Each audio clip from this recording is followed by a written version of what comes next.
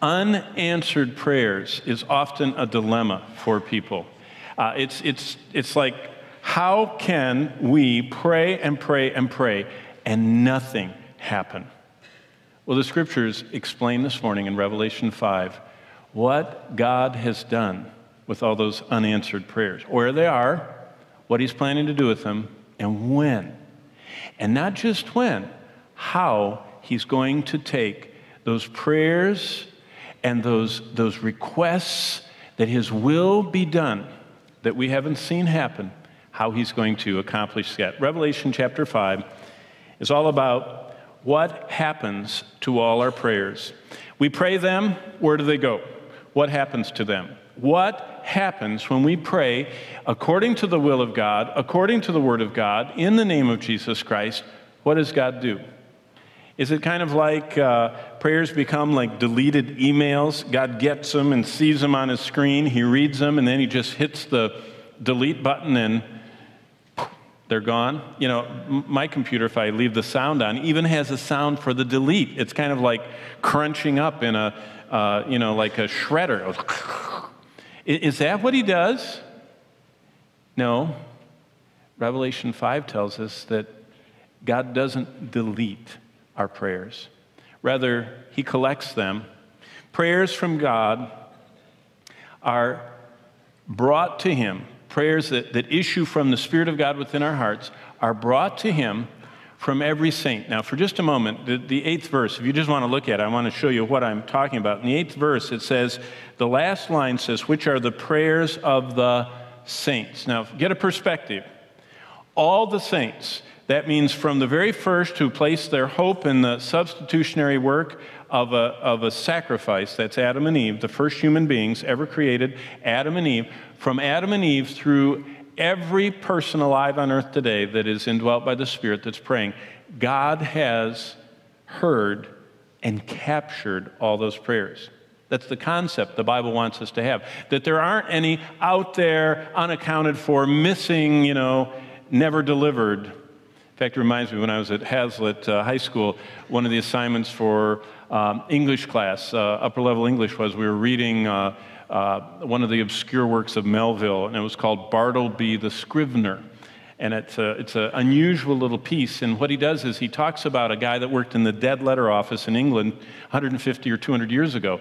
And basically, this guy sat in a room, and all the undeliverable mail, he had to open it and read it and try and do something about it, and the story ends with him dying because it was so sad, like a letter would say, yes, I'll marry you, and it was never delivered, or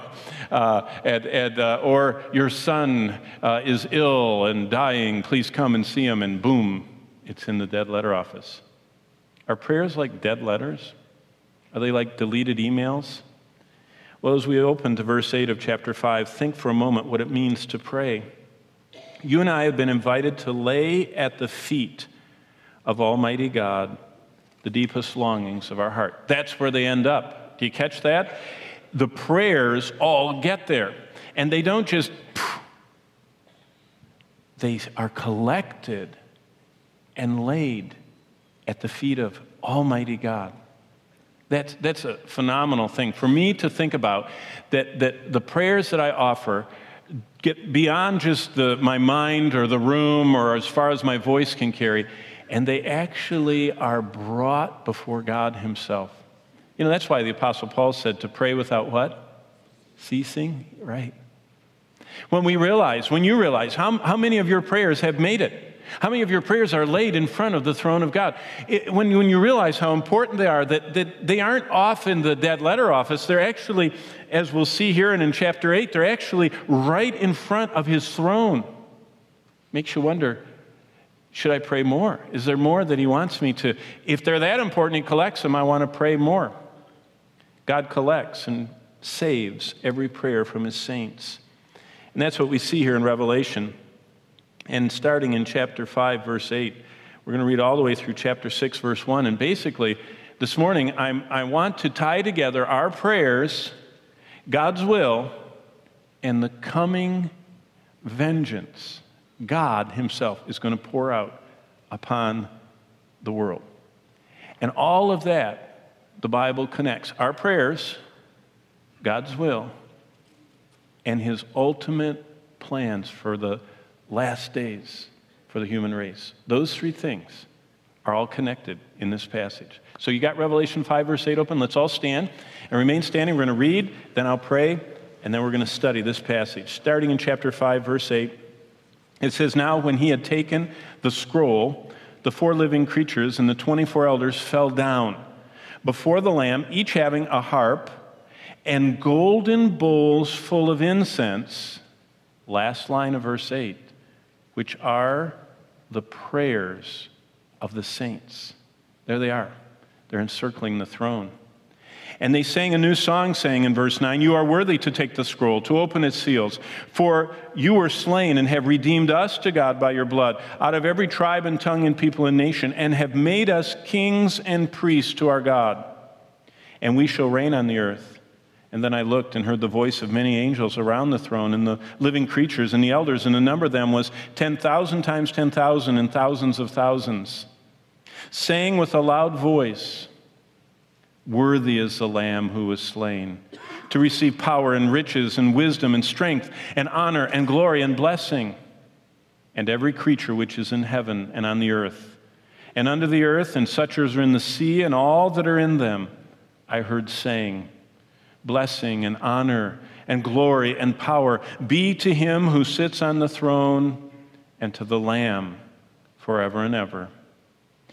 Then the 4 creatures said, "Amen." And the 24 elders fell down and worshiped him who lives forever and ever. Verse 1 of chapter 6. Now, in this context, as that was happening, you understand, this is tied together. The chapter divisions didn't hit the Bible till the 12th century, the verse divisions till the 16th. It's all one continuous, beautiful picture.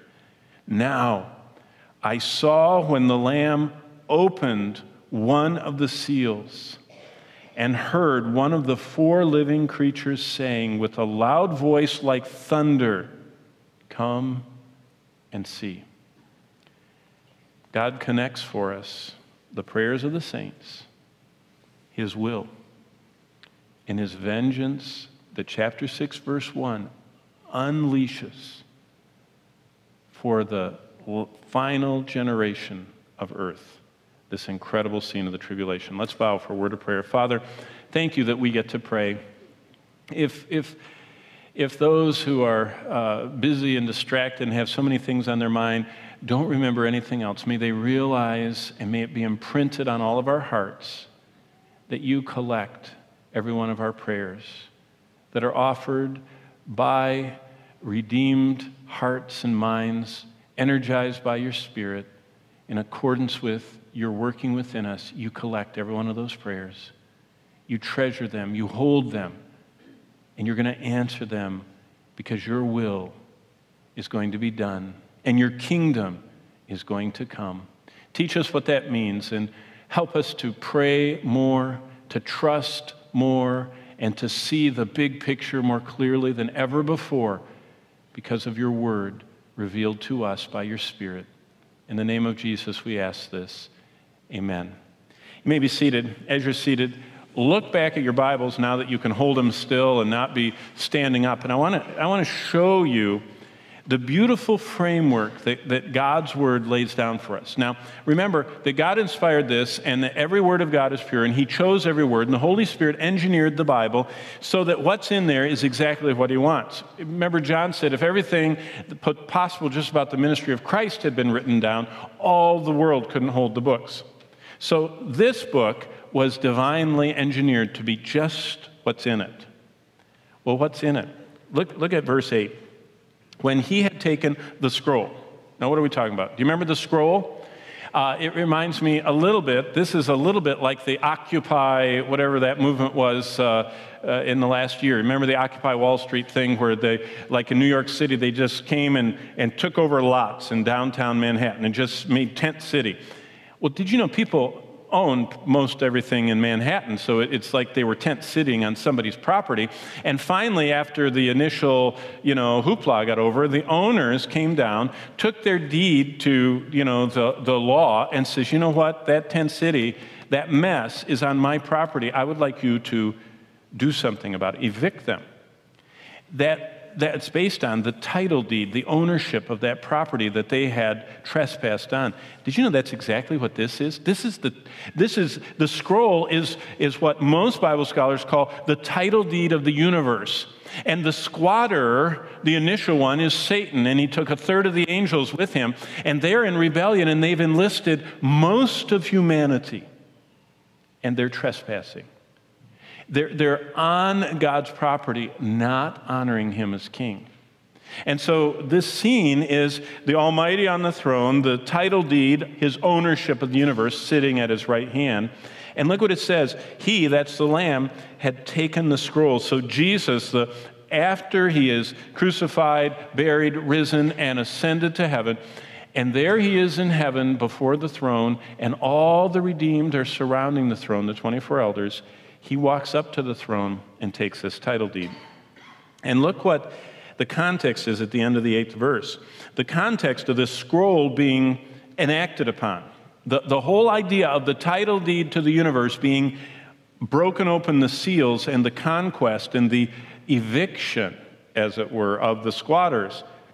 It says each of these had a harp, golden bowls full of incense, and look at this key word, which are the prayers of the saints. Now, this is just setting the scene in chapter 5. Do you want to see what happens with these prayers? Look at chapter 8 and verse 3. This is so amazing. When all of this starts coming down, when it all starts happening, look at chapter 8. It says, then another angel, having a golden censer. What's a censer? Oh, you've got to read the Old Testament to understand it. Did you know that the book of Revelation is totally predicated upon an understanding of the Old Testament? There are 404 verses here. Over 800 times those 404 verses refer to the Old Testament. So here's a censer. We would know what that is from Exodus and Leviticus. And he stood at the altar. What's an altar? Well, again, the altar he's talking about is described in the Old Testament because everything that is built in the tabernacle and temple, Moses patterned it after what he saw in the heavenly sanctuary. God took him up on Mount Sinai and showed him the plans to reproduce what God has in heaven on earth. That Ark of the Covenant and the altar of incense and all those things were all components of something we're just seeing a little bit of here in Revelation in heaven. So this altar, and they were given incense that he should offer it with the prayers of the saints upon the golden altar. Ooh, there's another Old Testament thing. Do you remember there were 7 pieces of furniture in the tabernacle and temple? Do you remember that right in front of that big, thick veil that shut off everybody from the Holy of Holies, where the Ark of the Covenant was? Right in front of the entrance to that place where the Shekinah glory, where God's presence was manifested. The only light in that inner room was his glorious presence. Right in front of that curtain is this golden altar. See, on earth, God, his throne, was represented by the Ark of the Covenant. In heaven, there's actually the throne, and God seated upon it.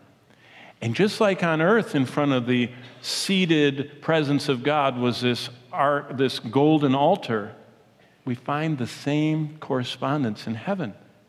And this golden altar was before the throne, and that's where all the prayers of the saints are poured out and rise in front of God. Do you understand what this is saying? God is seated on his throne. Right in front of him is this place where all the prayers come, and they rise before him. He doesn't lose any of them. He doesn't lose track of them. It's not like us, and he misplaces stuff. They all get placed there, but they're not inert. Look what happens in verse 4. And the smoke of the incense with the prayers of the saints ascends before God from the angel's hands. And the angel took the censer, filled it with fire from the altar, verse 5 says, and threw it to the earth. That is a description visually of God taking the prayers and answering them in his perfect time. in his perfect way. Now, back to chapter 5, because now we're getting way ahead. We're not even in that section of the Bible yet. I'm sorry. I just wanted to show you that. Back to chapter 5. In verse 9, they're singing a new song because they're saying, you are worthy to take this scroll. Now, he takes it, and he's holding it. So it says, you're worthy to take this scroll. But look at verse 9, what it says, and to open its seals. John was weeping earlier in the chapter. He says, nobody could open the scroll. That's because only the one who died for sins can judge sins. That's what John 5 says. Jesus is the only one to whom has been delivered all judgment. He is the judge. Remember, if you don't meet him as Savior and Redeemer, you're going to someday face him as judge. That's what the Bible always says, that he's the Creator, he's the Redeemer, but he's also the judge. So if you don't meet your Creator as your Redeemer, you're going to face him as your judge. And this is the beginning of him showing his judging. He's going to open these seals, verse 9 says. Now, watch what happens. Verse 14, no seals have been opened yet, okay? The seals don't start until chapter 6. That's why I lopped over and read that first verse a couple minutes ago. But look at verse 14. Before he opens the seals, before he unleashes the eviction process of sin from the universe, of rebellion from the earth and from the universe, the 4 living creatures said, Amen. And the 24 elders fell down and worshiped him who lives forever. Now look at verse 1. Now when the Lamb opened one of the seals. Do you see the context for what we call the tribulation? The tribulation starts in chapter 6. In the Bible, the tribulation period portrayed most extensively is in Revelation 6. And God gives us the setting, the background, the reasoning behind the horrors that will come to the earth. And what's going on is that God is waiting until Jesus, the Redeemer, the Creator who is the Redeemer, finally steps forth as the judge. And the judgment starts in chapter 6, verse 1. But what's the context? What's going on as all hell breaks loose on earth? Everybody in heaven is worshiping God and falling before him. Because what they're saying is, you are just, you are holy, you are right, and you're finally answering all those prayers to right all wrong and to bring vengeance. Well, the clear message of this sequence described by John is this: God is showing us the plan for his wrath against sin. This morning, and I mentioned it briefly, and I'll mention it again, New York Times said that the correspondents are going through Damascus, Syria, this whole war has been going on there, and they were allowed into Dura, one of the suburbs of Damascus. Damascus is a city of over 1 million people, and down in this one southern suburb, Dura, the newscaster came in and took a video, and it showed inside a mosque, that's like a church for the Muslims, 120 bodies doused in kerosene and burned, charred. Each one could be seen with a bullet hole right there. 120 of them, men, women, children. And you know what the paper said? New York Times says, this is an atrocity. Who's going to do something about it? Did you know that's what the world has been saying for centuries? Why aren't you doing anything about this, God? Look at this atrocity, 120 men, women, children killed, and look at the 6 million Jews, and look at the 20 million killed in World War II. Who's going to do anything about it? And the genocide in Rwanda. Why aren't you doing something? And for all those who are praying and saying, God, do something, God says, I haven't lost a one. They're all right here. And there is a day, and there is an hour, and there is a moment when the Lamb is going to break that seal, and all of the wrath of God is going to pour out. Now, for just a moment, turn to Romans chapter 2. I want to show you something, because I want you to see why he waits. I mean, that's a perplexing question, why he waits. And why God waits is that God is going to answer with 15 chapters of response. But he's waiting because in Romans chapter 2, verse 5, it says, "But you, in accordance with your hardness and the impenitent heart, you are treasuring up for yourself wrath in the day of wrath and the revelation of the righteous judgment of God." You see, God is responding, but he is angry against sin every moment, but he's not reaching out and punishing it right now. Now, remember, there is kind of like an operating system going on in the world that you commit sin, and sin brings decreasing satisfaction, increasing desire. And so all these people are in this. That's why so many of the mega popular entertainers have very short lives, because they're wealthy, they have everything at their feet, and they enjoy sin, but there's a decreasing satisfaction, increasing hunger, and so they have to, supplement it with alcohol and drugs and chemicals and experiences, and finally they just waste away. So that is part of God's judgment. Just like, you commit immorality and you're going to get this new super antibiotic resistant venereal disease, that they're talking about in Britain. They thought that they had enough so that all the different venereal diseases were covered, and now they've got totally resistant forms. That isn't God's. We have to be careful when people with signs say God is judging, that is subliminal. That's kind of the operating system underneath, that goes on without God going, and poking those people and saying, you got it now, you got it now. That just is providence at work. This is, look at verse 6. He will render to each one according to his deeds. Eternal life to those who by patient continuance in doing good seek for glory, verse 7. But verse 8, but to those who are self-seeking and do not obey the truth, but obey unrighteousness, look at what it says at the end of verse 8. Indignation and wrath. Now wait a minute. Isn't God angry that someone shot 120 people in the head and charred their bodies in a mosque? He is. God hates sin, murder. He hates injustice. But verse 5 of Romans 2 says he's treasuring up his wrath for a moment. And when that moment comes, the seal gets broken and he starts judging. That's what the whole tribulation is about. See, the tribulation is not about a chart. It's about an event of God bringing finally, righting all wrongs, bringing vengeance that has been waiting, and pouring out his righteous wrath. Now, back to chapter 5 of Revelation, because I want to show you, it isn't just us that have been dealing with this. Notice what it says in verse 8, the last line, which are the prayers of the saints. Who has been praying for all this stuff God's collected and he's going to act on someday? Who is it? Well, it's the saints.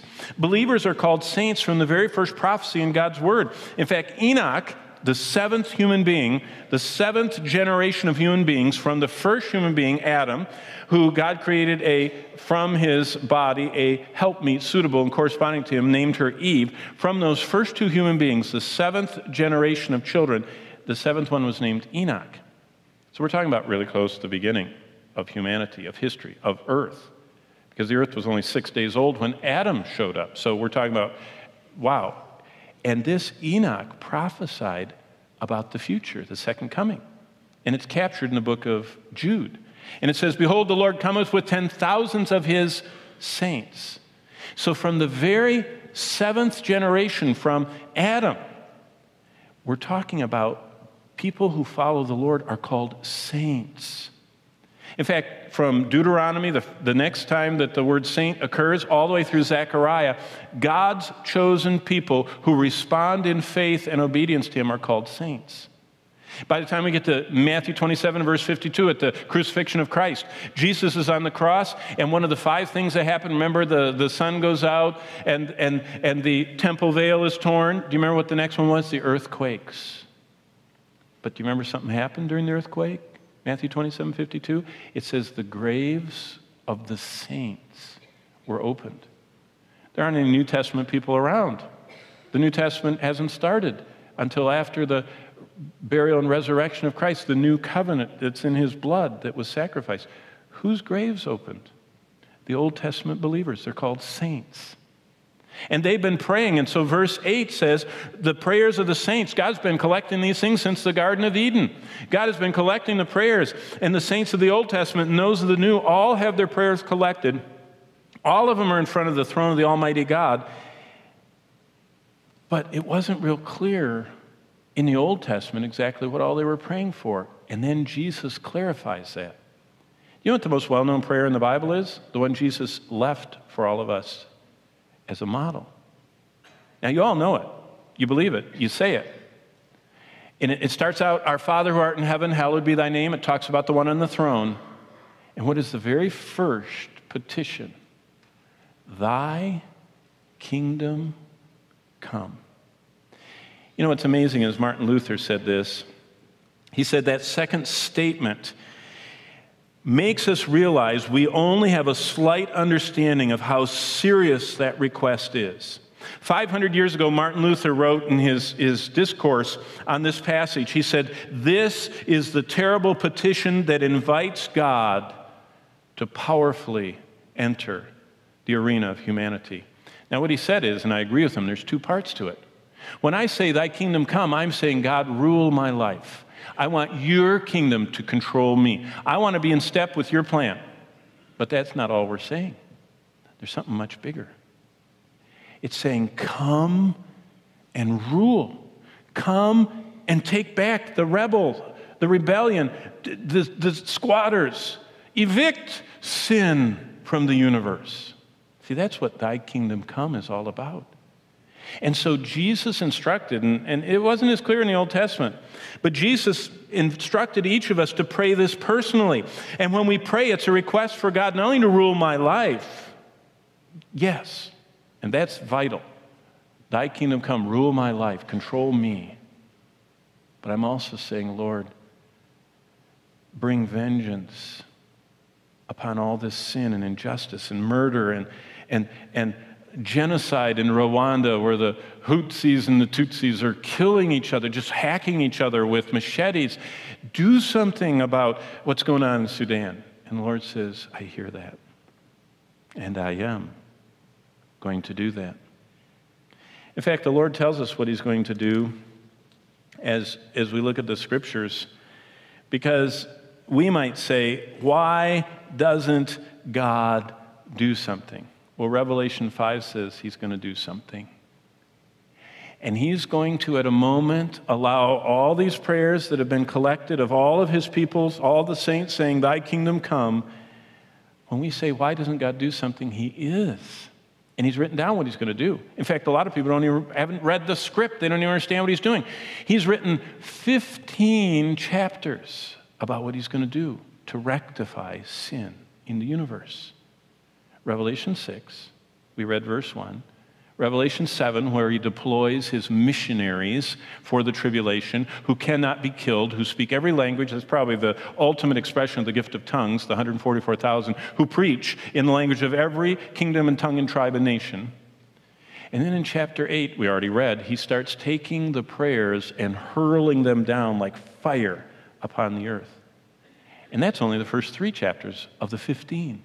There's 9, he opens the abyss, and 10, and 11, and 12. By 11, we get the 2 witnesses that we've all heard about. And 12, and 13, and 13, we get the Antichrist. And 14, and 15, and 16, you get to Armageddon and all that stuff. And 17, the destruction of religious world. 18, the destruction of the commercial world. 19, the second coming. And 20, the final judgment. He has 15 chapters of saying, I've got a lot planned.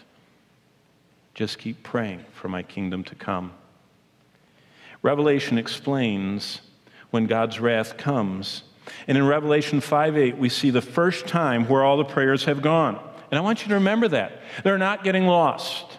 Keep praying. In fact, after the morning service, someone came to me and said, did you read about in the paper, the antique store fellow that was here in Kalamazoo, beaten to death with a bat? And that was one of their relatives. And they said, that's horrific. And I said, yeah, that's just like the 120 in the mosque. I said, it's horrific. Keep praying for God's kingdom to come, because he's going to answer. Well, Revelation 5, God has something planned. And in verse 8, we see that the prayers of all humanity lifted up from all the saints, from Adam and Eve, throughout all the Old Testament era, through the New Testament era, right up to the most recent prayer, have been brought to his throne, brought in front of him, and God is so amazing. Every prayer has landed in one spot. Now, I don't know about you, the older I get, I have to start having these little patterns. I mean, when I walk in the house, I keep walking until I get to the place where I put my keys. And I always put my keys there. If anybody moves keys, I come and say, someone move those keys, because I don't want to lose my keys, and I go right there. And then I go and I kick off my shoes, and they go in this spot. Boy, wait till you guys get old. You start doing stuff in patterns, and if anything's out of place, it's just a disaster. Every prayer goes to one spot. There is that altar in front of the throne, and those little bowls surrounding the throne, and God says, I don't forget. God doesn't misplace. He doesn't ignore us. He is treasuring up his wrath, as Romans 2:5 says. And it finally, like an electrical charge building, when you see, I remember when we used to live in Oklahoma, you can see for so far, you'd see those clouds, and then you'd see the thunderhead striking up, the cumulonimbus clouds just going straight up, and then they would hit the part of the atmosphere wherever they hit, and they anvil out, and you knew it was coming. And you could hear it in the distance, rumbling, and finally the lightning would just start. And that's what Revelation 6 through 20 is. It's the charge is building. God is treasuring his wrath against sin. And finally in Revelation 6, it starts blazing like a thunderstorm. Well, what's the context? Where is this introduced? Revelation 5.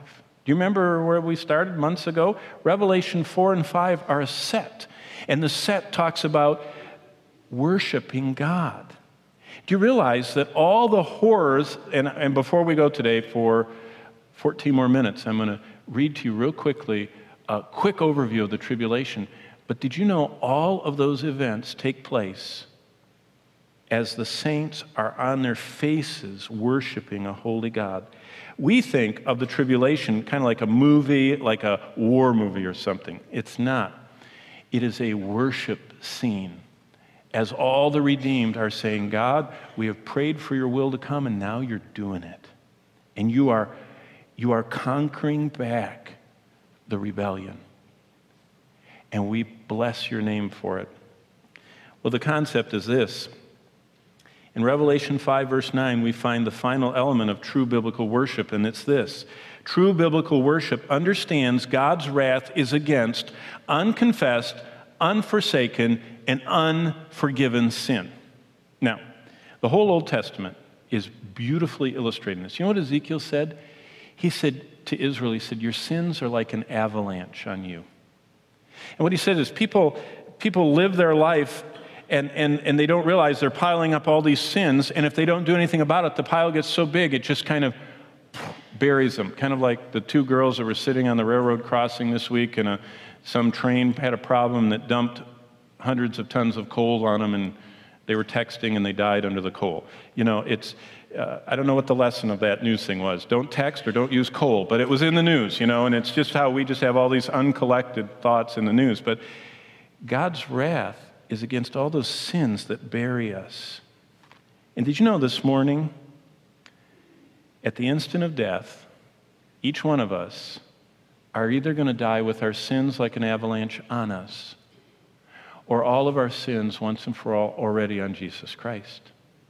You understand that there's only two kinds of people in the world. Those that have the Son have their sins forgiven. Those who do not have the Son die under the avalanche of their sins, and they're going to have to stand covered with their sins in front of a holy God that says, I offered you throughout your whole earthly existence to have those sins taken care of, and you refuse me, and so you get to carry them forever, and my wrath will forever burn against your sin. I offered for them to be taken away. You refused. You see, people don't go to hell because they never heard of Jesus. They go to hell because they're sinners. And the wrath of God is forever against sin. And by the way, your parents can't take away your sin. And water in a baptistry can't take away sin. The only thing that take away sin is me confessing and forsaking and receiving the free gift of the blood of Jesus Christ, God's Son, to cleanse me once and for all from all my sins, past, present, and future. Well, for those that don't, true biblical worship understands God's wrath is against all unconfessed, all unforsaken, and all unforgiven sin. So make sure, when you leave today, if you leave here with any unconfessed, unforsaken, unforgiven sin, and you die, you know that person that was driving madly down I-94 in the middle of the night with their headlights off, waiting to crash into someone? Do you think those people in their car thought they were going to be instantly killed in that fiery collision? No. They probably thought someday I'll figure out this stuff with God, you know? Do you realize that you don't know if you're going to make it home today? Don't die with your sins on you. If you do, you have to pay for them forever. That's what true worship says. You know, God's first warning about how serious sin is when he flooded the earth. His immense wrath against sin caused him to destroy all but 8 humans in a flood of water. Now, I don't know that because there's remnants of the flood on every mountaintop around the world. I don't know that because I've been to the Answers in Genesis Creation Museum. I know that because God said he did it. You understand that? God says he killed every single human being on the earth except for Noah, his wife, his 3 sons, and each of their wives. 8 people. God said it. And he killed every air-breathing creature, and he flooded every square inch of this planet. That's why when I pull a commentary off of my shelf and this well-meaning Christian says it was at the Black Sea, that's where the flood was. It's on the Anatolian plain. It was just in Mesopotamia. I thought, who are you to disagree with God? Just because science doesn't like you? Science does verify the flood. It's just you just don't want to believe them. There are remnants on the top of every mountain, from Mount Everest to the Andes Mountains, all the way to the Rockies. There's water was on those mountains. God says, yeah, I did it. I hate sin so much I killed everyone except for a new beginning. So the greatest time God showed his wrath against sin was the flood, but then his second was even a greater warning. He said, sin is so bad I have to kill my own son. Remember, you either die with your sins or my son takes them? He said, that's how much I hate sin. Well, real quickly, let me show you in chapter 6, and we're going to close. Let me show you the staggering numbers of how much God hates sin, and I'll do this in 9 minutes. This is your 9-minute overview of the tribulation, the staggering numbers of the Great Tribulation. Basically, if the tribulation happens in the next few years, if it kicks off in the next few years, according to the world population clock, there are 7,034,897,482 people that were alive yesterday, according to them. If the tribulation starts in the next decade, the Bible says half of those 7 billion will die. You say, did you get that from Tim Left Behind LaHaye? No, I got it from God Almighty, who's already told us what's going to happen. It's like the flood. If you believe what he said. So what does God say? Well, he says in the Great Tribulation, if it happens in this decade, 2.5 million people will die every day. Every day. That's a lot of people. How do they even bury them? Let's put it in perspective. In the German death camp called Auschwitz, they used all German engineering skills possible. They could only kill 1,000 people a day. It was just, with every bit of German ingenuity at work, they could only herd, capture, gas, and burn 1,000 a day. And they did it nonstop. And that was the worst of the death camps. Well, that means during the tribulation, 2,500 times as many people will die every day. Think of having 2,500 Auschwitzes operating at that speed around the world. To put it in Auschwitz terms, the number of people that died every 24 hours at that death camp will die every 15 seconds. That means you'll have a Holocaust every 15 seconds. According to God, it's not very exciting. It's horrible to think about. These are people. And if it's in the next few years, it's people that you know. In terms of living on earth, it'll be like being in Auschwitz death camp, and every day the toll will be equivalent to the entire World War II Holocaust. Every other day, 3 million will die. Every day, 3 million. Every other day, 6 million. That's how many the total Holocaust killed. It's like having a Holocaust every other day. What is it? Well, look at chapter 6, verse 8. 1 out of every 2 people will die. If you look at that, it says that starts there. It says a fourth will die. But if you read all the way through chapter 16, you see the other fourth get killed. And basically, that amounts to 11 times the current population of the United States will die during the tribulation. So think of the United States and multiply it out 11 times, and that's how many human beings are going to die in that short period of time of the tribulation. Number 2, look at chapter 8, verse 7. Not only will 1 out of every 2 die, but number 2, 1/3 of all living vegetation, grass, trees, everything green is destroyed. 1/3 of it. Now, I used to live in Oklahoma, and there used to be these funny signs. I remember when Bonnie and I first drove from Rhode Island to Oklahoma, I said, hey, take a picture of that sign, honey. It's so cute. And it says, do not drive into the smoke. And I looked out, and it was perfectly blue skies. I said, isn't that a strange sign? So I got to the church, and I said, what are all those funny signs that say don't drive in the smoke? They said, you'll find out. About August, you'll find out. About August, the prairie fires started. When those things are going, you don't drive in the smoke.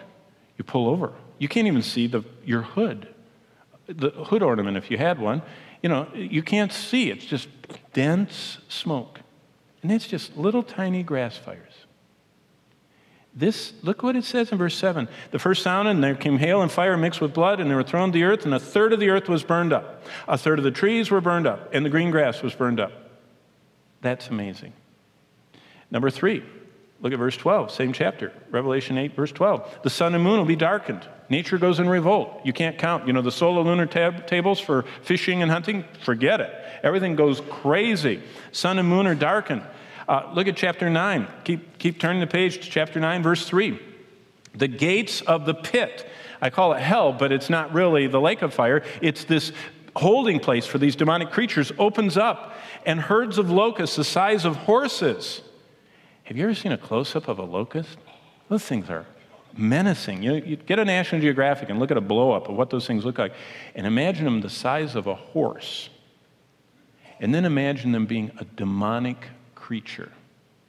They come flying out of this pit, and it says that they have a sting like a scorpion, and the pain sears for 5 months, and the Bible says that people will beg God to let them die, because the pain is so searing from these things. Number 5, there'll be a worldwide famine. It's mentioned in Revelation 18:8. It says death and mourning and famine. Jesus says in Matthew 24, there'll be famines and earthquakes. And Revelation 6 says that food will get so expensive people can't even buy it. You know, our little drought we had, you know, it wasn't little, but the biggest one since 1956. So it's the biggest one since I've been alive. That's going to be global. You know what's neat is we get a little touch of what it's going to be like in the news. But there's going to be a worldwide famine unlike anything the world has ever seen. Number 6, there'll be a war so bloody, the blood of those killed in battle flows for 200 miles. Now, you know, you go to an accident scene or, you know, to an emergency room and it just seems like blood just goes. But, you know, blood that splashes, the Bible says, to the height of a horse's bridle. I remember when I used to wear my big yellow rubber boots. And my mom would say, stay out of the mud puddles. And when she wasn't looking, I'd go, poof, like that. I could only get the water to this high. How much do you have to have blood splashing this high? To the height of a horse's bridle. 200 miles long. All told, number 7, during the Great Tribulation, as many as half the people on earth will be killed. Now do you see why the person that knew all about this, the apostle Paul, said that the church is looking for the glorious appearing and the blessed hope? It's not a blessing or a hope to live with those locust horse demons. It's not a blessing or a hope to see 2.5 million people dying and trying to find a place to bury them and walk over them every day. It's not a blessed hope. You see, the church, us, you and I today, are part of God's plan because he set aside Israel temporarily because they rejected their calling and mission. And so the Lord says, I'm going to call out for myself a people that will be my kingdom of priests and a holy nation, and I'm going to have them be in the world to be my witnesses. And that's what we're supposed to be, by the way. That's the only reason we're here. But there's a day coming when he says, that's enough. I'm going to return and restore the house, the tabernacles of David. James 15. James in Acts 15 says that. And the apostles understood that the church was temporary and God's going to return and work with Israel. And when that happens, we're going to be around the throne with our bowls of prayer and watch the Lord unleash this judgment. So, to be participating. Now, do you see why the Lord said we're supposed to pray every day and say, Our Father who art in heaven, I want my life to hallow your name, and I'm asking for your kingdom to come right now, right here. I want you to rule my life. But more than that, I want you to bring justice, vengeance. I want you to end the sin of this world. Let's practice that. Why don't we stand together? We're going to close by quoting the Lord's Prayer. But before we do that, at the end of the Lord's Prayer, I've said about 3 times this morning, the worst thing to happen would be to die with your sins under that avalanche. Did you know that this morning Jesus Christ actually attends Calvary Bible Church and every other place that he is proclaimed? And he would love to make sure that you don't die under the avalanche of your sins. He would like to take all of your sins on himself. And he would like to give you what each of us who know him have, and that is the knowledge that the blood of Jesus Christ has cleansed us from all sins. Nothing worse than to leave here and die in your sins. And if you don't know how to call on his name and have someone guide you through the Word of God, then every service, we always have the elders and our godly Titus 2 women. You can walk up to one of them and say, you know what, I'm really not sure my sins are forgiven. You know, I did something in front of the church once, or my parents did something to me, but boy, I'm not sure. You should be sure. You should be sure that you know all of your sins are on Christ. So that's at the end of the service. But let's invite the Lord's kingdom to come. Let's pray that prayer before we go. Our Father, who art in heaven, hallowed be thy name.